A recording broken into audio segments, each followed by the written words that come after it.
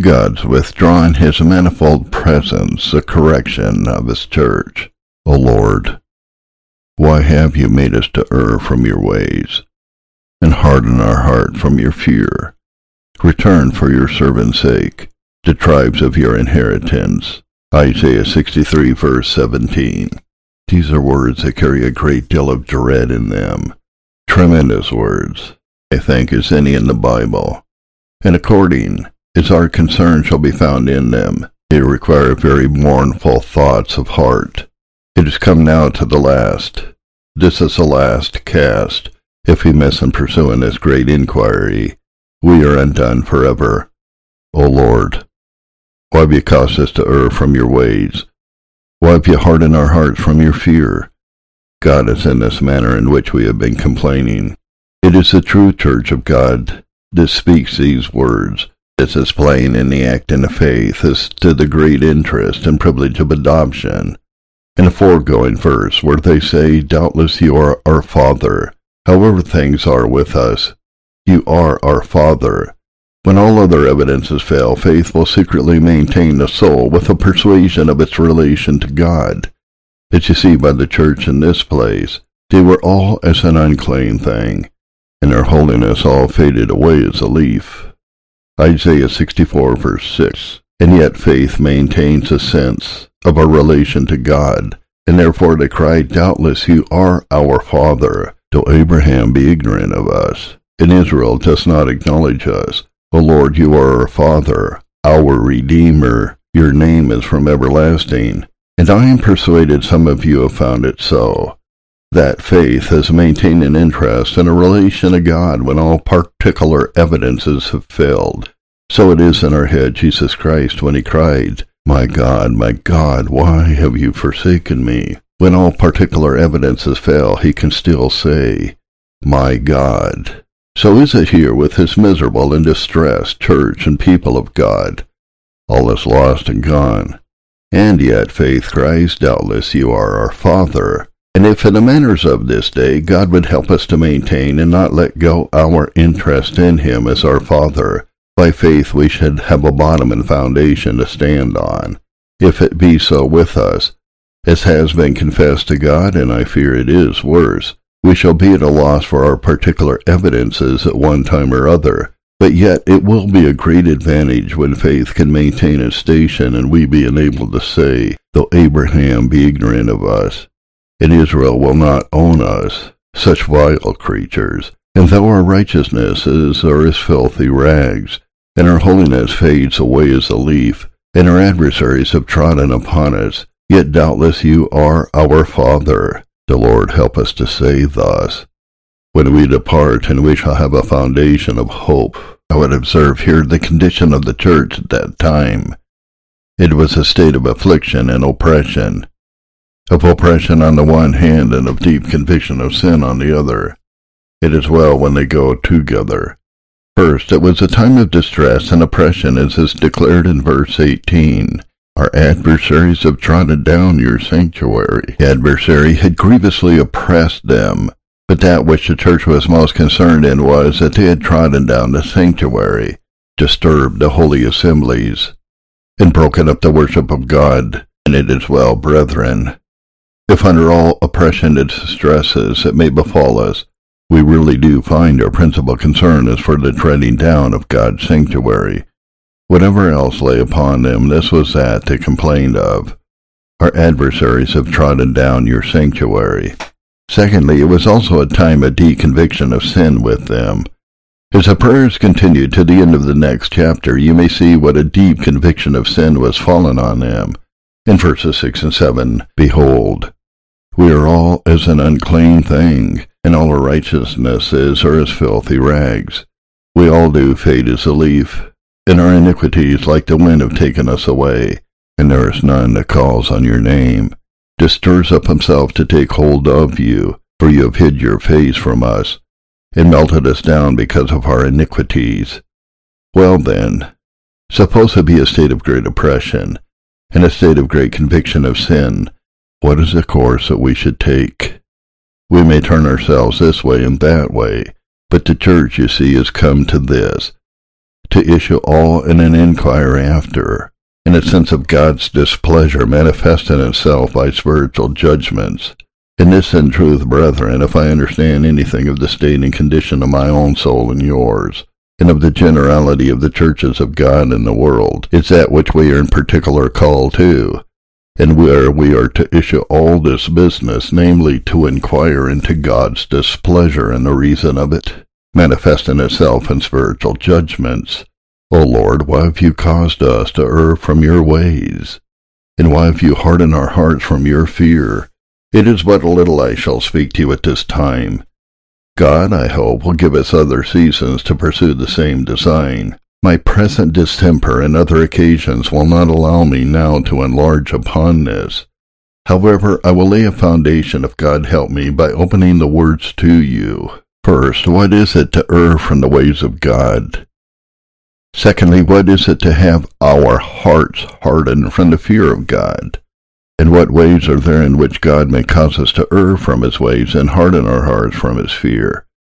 What may be the reasons why the Lord should deal thus severely with the poor people, after they have walked with him, it may be many years, that at length they should be brought to this complaint, Lord, why have you caused us to err from your ways, and harden our hearts from your fear? And then fifthly, what is to be done for relief in this condition? What course is to be taken? These are the things that should be first spoken to from the text. And then we should come to the last clause, return for your servant's sake, and so on. I shall proceed as far as I am able. First, what is it to err from the ways of God? The ways of God are either God's ways towards us, or our way towards him, that are of his appointment. God's ways towards us are the ways of his providence. Our ways towards God are the ways of obedience and holiness. We may err in both. I think then in that place of the Hebrews, they have always erred in their hearts, and have not known my ways. God principally intends his ways towards them. They did not know the ways of his providential workings, how mightily he had wrought for them. But the ways that God has appointed for us to walk in towards him are those here intended. Now we may err from this two ways. One, the inward principle. Two, in the outward order. First, we may err in the inward principle, when the principle of spiritual life in our hearts decays, when we fade as a leaf. And where, then, is this our case? Secondly, we err as to our outward order, when we fail in the performance of duty in our walking, and in the course of our obedience and holiness that God has called us to. These, for the most part, go together. But from the text, in the whole context, I judge the first here to be principally intended, of failing in the principle, in our hearts, and in the lively power of walking in the ways of God, and of living to him, so that to err from the ways of God is to have our hearts weakened, spiritually disenabled, often turning aside from the vigorous, effectual, powerful walking with God which we are called to. Secondly, what is it to have our hearts hardened from the fear of God? There is a twofold hardening from God's fear. There is first a total hardening, or there is a partial hardening.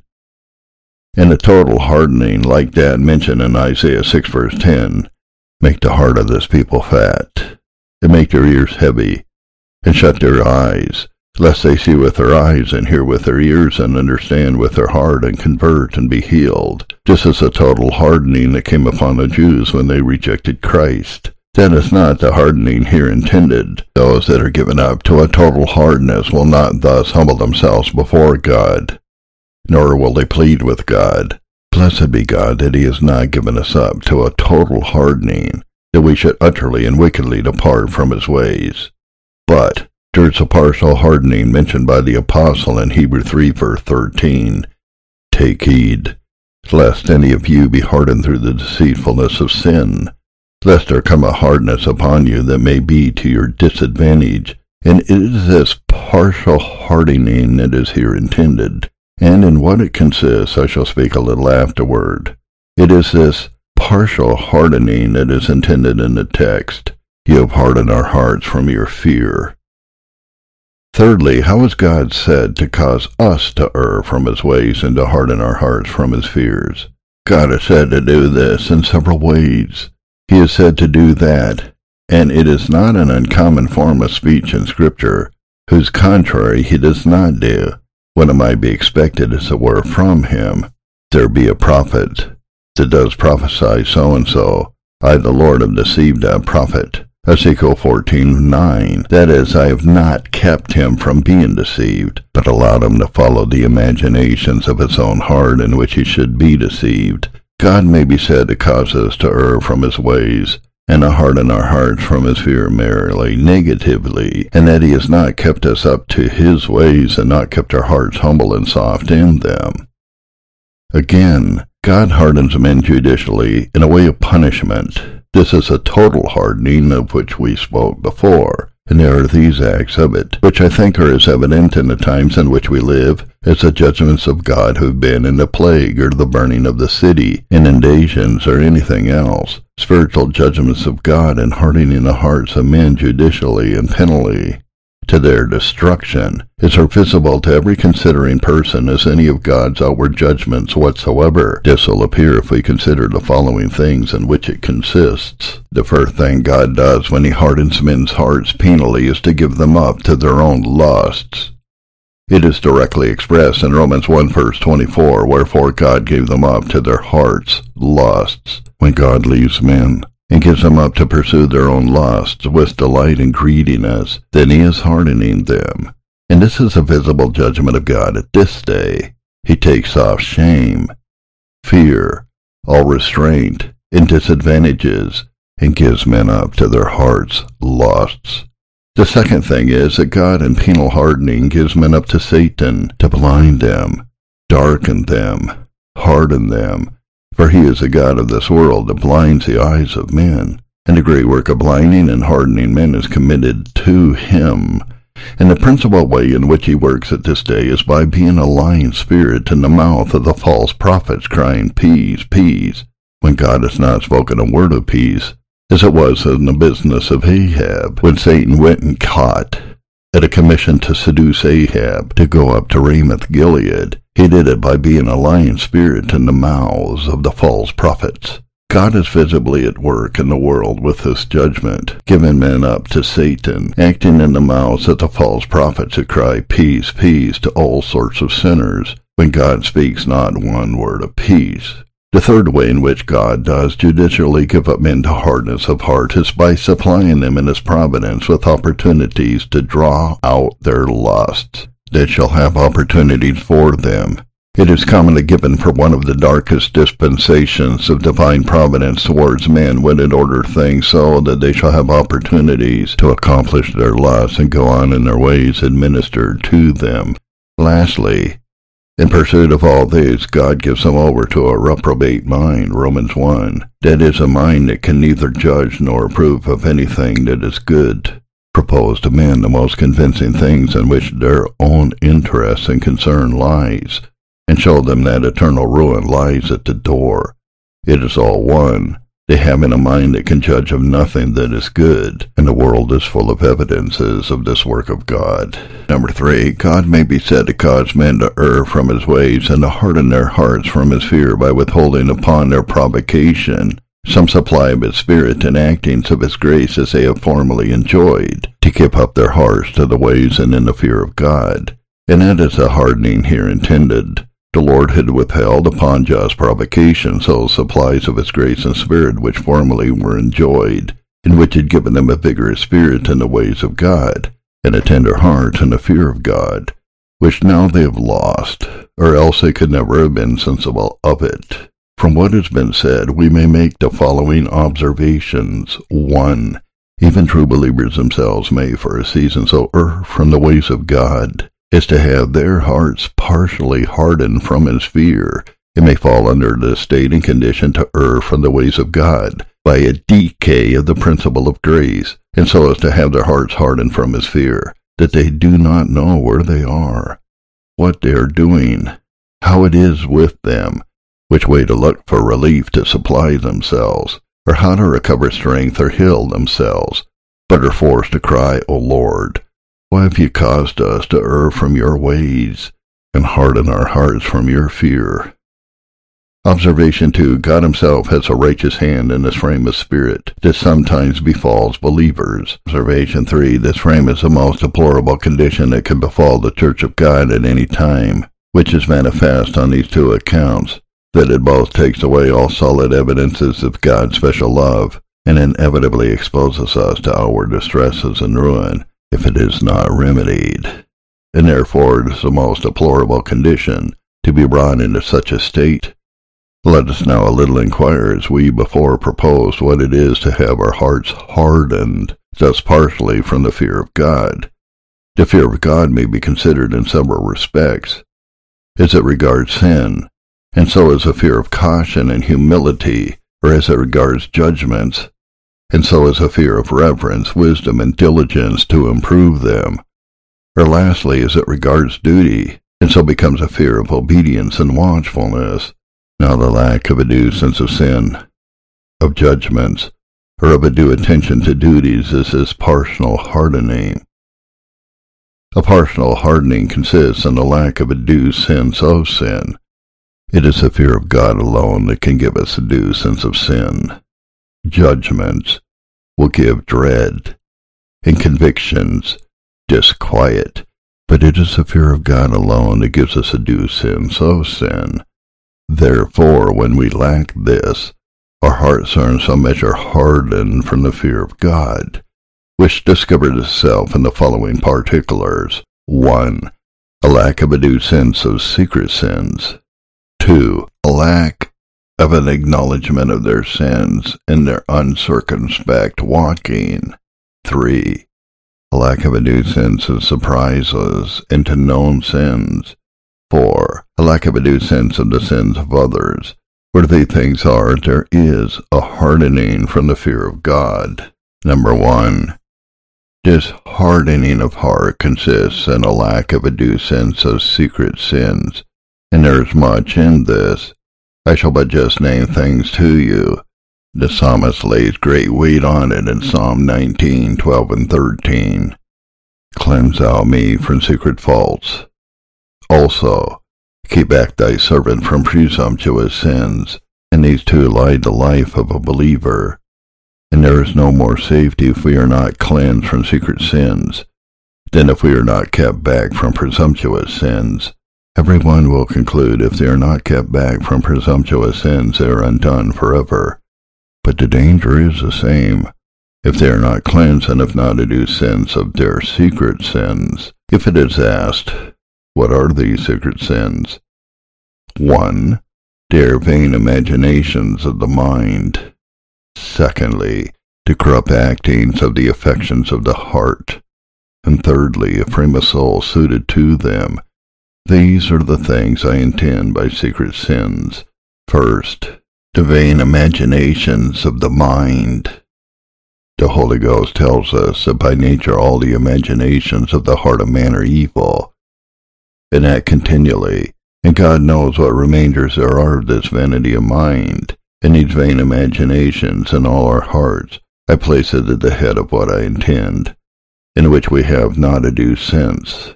We are under hardening from the fear of God.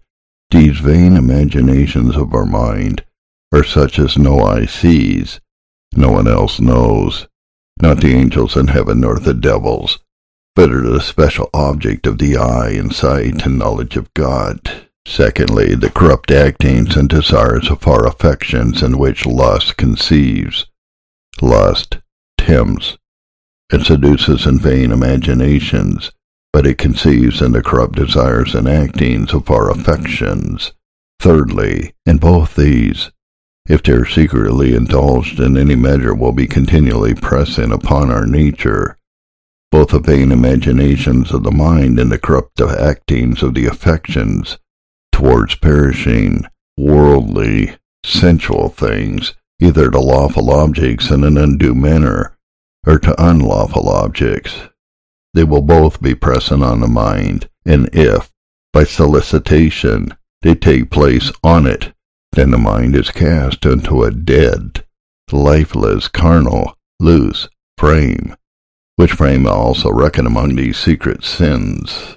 Now, brethren, more or less these things are true in us, according to the several degrees of grace we have received. Through the woeful negligence we have been betrayed into. Do we have a due sense of these things? Or can we walk with boldness and confidence, peace and undisturbedness in our minds day and night, though the things are upon us? If so, we are in some measure hardened from the fear of God. The fear of God is not His proper work upon us, which would keep us deeply sensible of these things, deeply afflict us for them, keep us in an abhorrence of them, and make us watchful against them night and day, and not allow vain thoughts to come and go without spiritual conflicts, nor inordinate affections to the world without wounds given to it by the Spirit of God. If it is not so with us, our hearts are hardened from the fear of God. Number 2. This partial hardening also contains in it a lack of a due sense of an irregular course of walking with God. There is a course of walking that will please the world, satisfy the church, and which professors shall greatly approve of. And yet if a man come to examine his own heart by the rule, he shall find his course of walking judged. For though the world has nothing to object against us, and no professors do well approve of us, yet when we come to the rule, the spiritual rule, it will discover our iniquity. We are bound to walk by rule. God will have mercy on them that walk according to this rule. We are bound to walk circumspectly in all things. Walk circumspectly, redeeming the time, worthy of God, worthy of the Lord, which extends to all duties of our walk and the whole course of our lives. If we satisfy ourselves that our walk is such as answers known duties that are required of us, that none in the world can lay blame upon us, and professors will approve of, but do not bring it to the rule and judge it there, we err from the ways of God. And if we bring it to the rule and judge it there, but do not have a due sense, so as to be greatly humbled for it, our hearts are so far hardened from the fear of God. For if we were in the fear of God all the day long as we ought to be, it would be so with us. Many men's boldness and confidence in the world, and many men's carnal peace will be resolved at length into a neglect of this duty, that they have not proved their walk by this rule, and that light God has set up in their own souls. We may, I say, brethren, have something of this spiritual hardness on our hearts in these instances. Lack of a deep sense as to secret sins, lack of self-judging as to our irregular walking with God, in which it comes short of the biblical rule, the holy rule we are to attend to. And who can say of his walk that it is worthy of God and the Lord, which yet we are called to? Alas, is it not worthy owning ourselves, and the profession we make? How much less is it worthy of God? Number 3. This hardening likewise carries in it a lack of a due sense of sin. Upon surprisals into known sins, there is no man that lives and sins not, but disrespects known sins. I do not mean sins that are known to others, but sins we know in particular in which we have offended against God. And known sins are great sins, sins against light, and for the most part against engagements and promises of watchfulness. And there is something, if we examine thoroughly, of willfulness in them. And great sin should have great sorrow, and great humiliation. Truly, brethren, I am afraid and would be jealous over myself and you, that we are apt to put off even known sins upon slighter terms than the rule of the covenant admits of. We are apt to resolve them in general into the covenant of grace and mercy, or to pass them over with 1 or 2 confessions or the like, and we do not bring every known sin to its proper issue in the blood of Christ as we ought. If we do not do this, we are hardened, thus partially from the fear of God, The true fear of God would keep us up to this, that no unknown sin should ever pass us without a particular issuing of it in the blood of Christ, and obtaining peace in it. Number 4, a lack of a due sense of the sin of others is also a great sign that we are partially hardened from God's fear, as it is a sign men are totally hardened when they do not only commit sin themselves, but have pleasure in them that do it. We have before us the sins of professors, the sins of the world, the provoking sins of this nation, and the generation in which we live, and the sins of all sorts of men. And I think there is not in any one duty more spiritual wisdom required of believers than how to deport themselves with a suitable frame of heart in reference to the sins of other men. Some are ready to be contented that they should sin, and sometimes ready to make sport at their sins. And for the most part it is indifferent to us at what rate men sin in the world, so it go well with us or the Church of Christ. We understand but a little of that. Rivers of water run down mine eyes, because men keep not your law. Psalm 119, verse 136. I confess, I think there is little of this in the world, that we can truly say, as he did by the Spirit of God, did our eyes run down with water, because other men, all sorts of men, do not keep God's law. There is a sighing and mourning for all the abominations that are done among a people. What people? Truly people that were idolaters and false worshippers and very wicked, as that people were at that time. Yet God required there should be sighing and mourning for all the abominations, and took special notice of the working of grace, that one way, above all other things, and the Lord help us. I'm afraid we have very small concern for the sins of other men, and it is resolved into these two principles: a lack of zeal for God's glory, and a lack of compassion to the souls of men, which would make us deeply concerned for the sins of other men. Sin in the world has grown a common thing to us. We do not rend our garments when we hear of all the blasphemies and atheism in the world, all the blood, uncleanness, profaneness, and oaths. Every sin has grown common to us. Nobody is any longer affected. None take hold on God, saith the prophet. What will be the end of these things? Yet we speak of them as commonly as of our daily food. This is not to be under the power of the fear of the Lord. There is a partial hardness upon us from the fear of the Lord, in that general and almost universal unconcern that we have about the sins of other men. I thought to have spoken to the remaining heads of this partial hardness of our hearts from God's fear, the lack of a due sense of God's judgments, and the lack of a due attention to and walk with God in the way of duty. But I shall waive them, and proceed to the fourth thing proposed to be inquired into. Why does the Holy God deal thus with a professing people? What reason can we find in ourselves why it should be so in making this complaint? That we neither charge God foolishly as the author and cause of sin, nor go about to extenuate our own sins, but aggravate and burden our consciences with a sense of them. Why does the Holy God thus deal with us? The reasons are of two sorts. What provokes God to it, which are the procuring reasons, and secondly, what God aims at in it, which are the final reasons why it is thus with us. First, what provokes God to do this? I answer three things. Unthankfulness for mercy received. Thus, in the chapter in which is my text, it is said in verses 8 to 10, Surely they are my people, children that will not lie. So he was their Savior.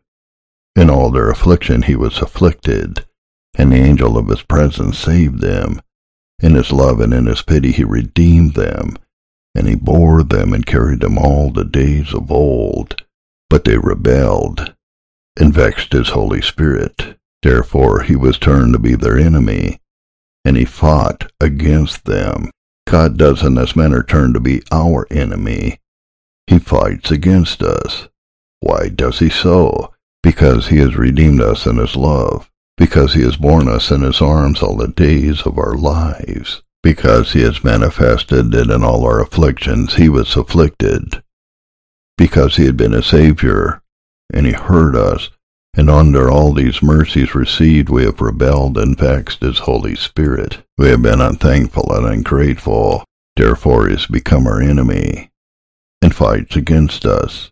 I beg of you, brethren, that we may call over those innumerable mercies we have received from the Lord, spiritual mercies, temporal mercies, and consider whether these evils be not befallen us, whether our unthankfulness for mercy has not caused God to become our enemy, and to fight against us. A second reason is inordinate cleaving to the things of the world, at a most undue season for it. It may be it would not provoke God so much thus to fight against us, and harden our hearts from his fear, if the season of it was not undue. Do not we see with our eyes and hear with our ears that God is unsettling all things here below, and that all these things shall be dissolved? When God gives so many intimations that all these things shall be dissolved, what manner of persons ought we to be in all holy conversation and godliness, cleaving inordinately to the things of the world at such a season as that which provokes God to deal thus? For the iniquity of his covetousness was I wroth, and smote him. I hid me and was wroth, and he went on forwardly in the way of his heart. God smote them for the iniquity of their covetousness in such a woeful undue season. Let us, brethren, be at work.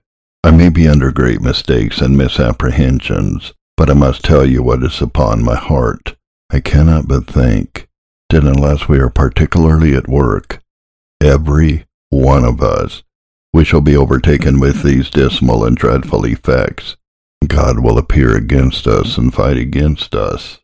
The third reason is our unprofitableness and unsuitableness to the means of grace we have enjoyed. Oh, this barren land upon which the rain has often fallen, and it has brought forth nothing but briars and thorns. We have had our proportion in it, brethren. You, of this congregation, can even make your boast of what you have enjoyed of this, in a man's ministry for many years. But oh, the learningness and barrenness that is among us! Now all is done, our unsuitableness to the means we have enjoyed. We may repent one day that we ever had any among us who excelled others in gifts and graces, if we profit no more. We have not profited suitably to the means we have enjoyed, but every vain and foolish imagination has turned us aside from keeping as we ought to the good and holy ways of God. We do not flourish in fruitfulness, and savoriness, and profitableness answerable to what the dispensations of God have been towards us, for the dew of God has been upon us from time to time. Now, besides these things named, which are public causes why God has brought us under this dispensation, let us all search our hearts and say, Lord, why have you caused me thus far to err from your ways, and harden my heart from your fear? Why do I no longer have my former faith, love, affection, and zeal? Why do I not mourn more? Where are my tears and humiliation, those heart-breaking sighs and groans after God which my heart was once filled with? O Lord, why is my heart thus hardened from your fear? Let us inquire into the particular reasons, that at last we may come to cry, Return, O Lord, for your servant's sake, the tribes of your inheritance. Number 2, what does God aim at in such a dispensation? We have mentioned the procuring reasons and causes. Now what are the final ends why God will thus deal with us? There are 2 ends God seems to have in these things. The first is to awaken us to the consideration of what an all-seeing God he is with whom we have to do. When we please the world and one another and ourselves, in our walkings and conversations, God will have us know that he is displeased. Though we please ourselves and cry peace, and please the world and one another, yet God will so withdraw his spirit and grace that we shall be forced to say, Why is God thus displeased with us? He will have us glorify him as one that is an all-seeing God, is one that knows our inward frames and tries us upon them. And number 2, God does it to awaken us, if there be anything of true grace in our hearts.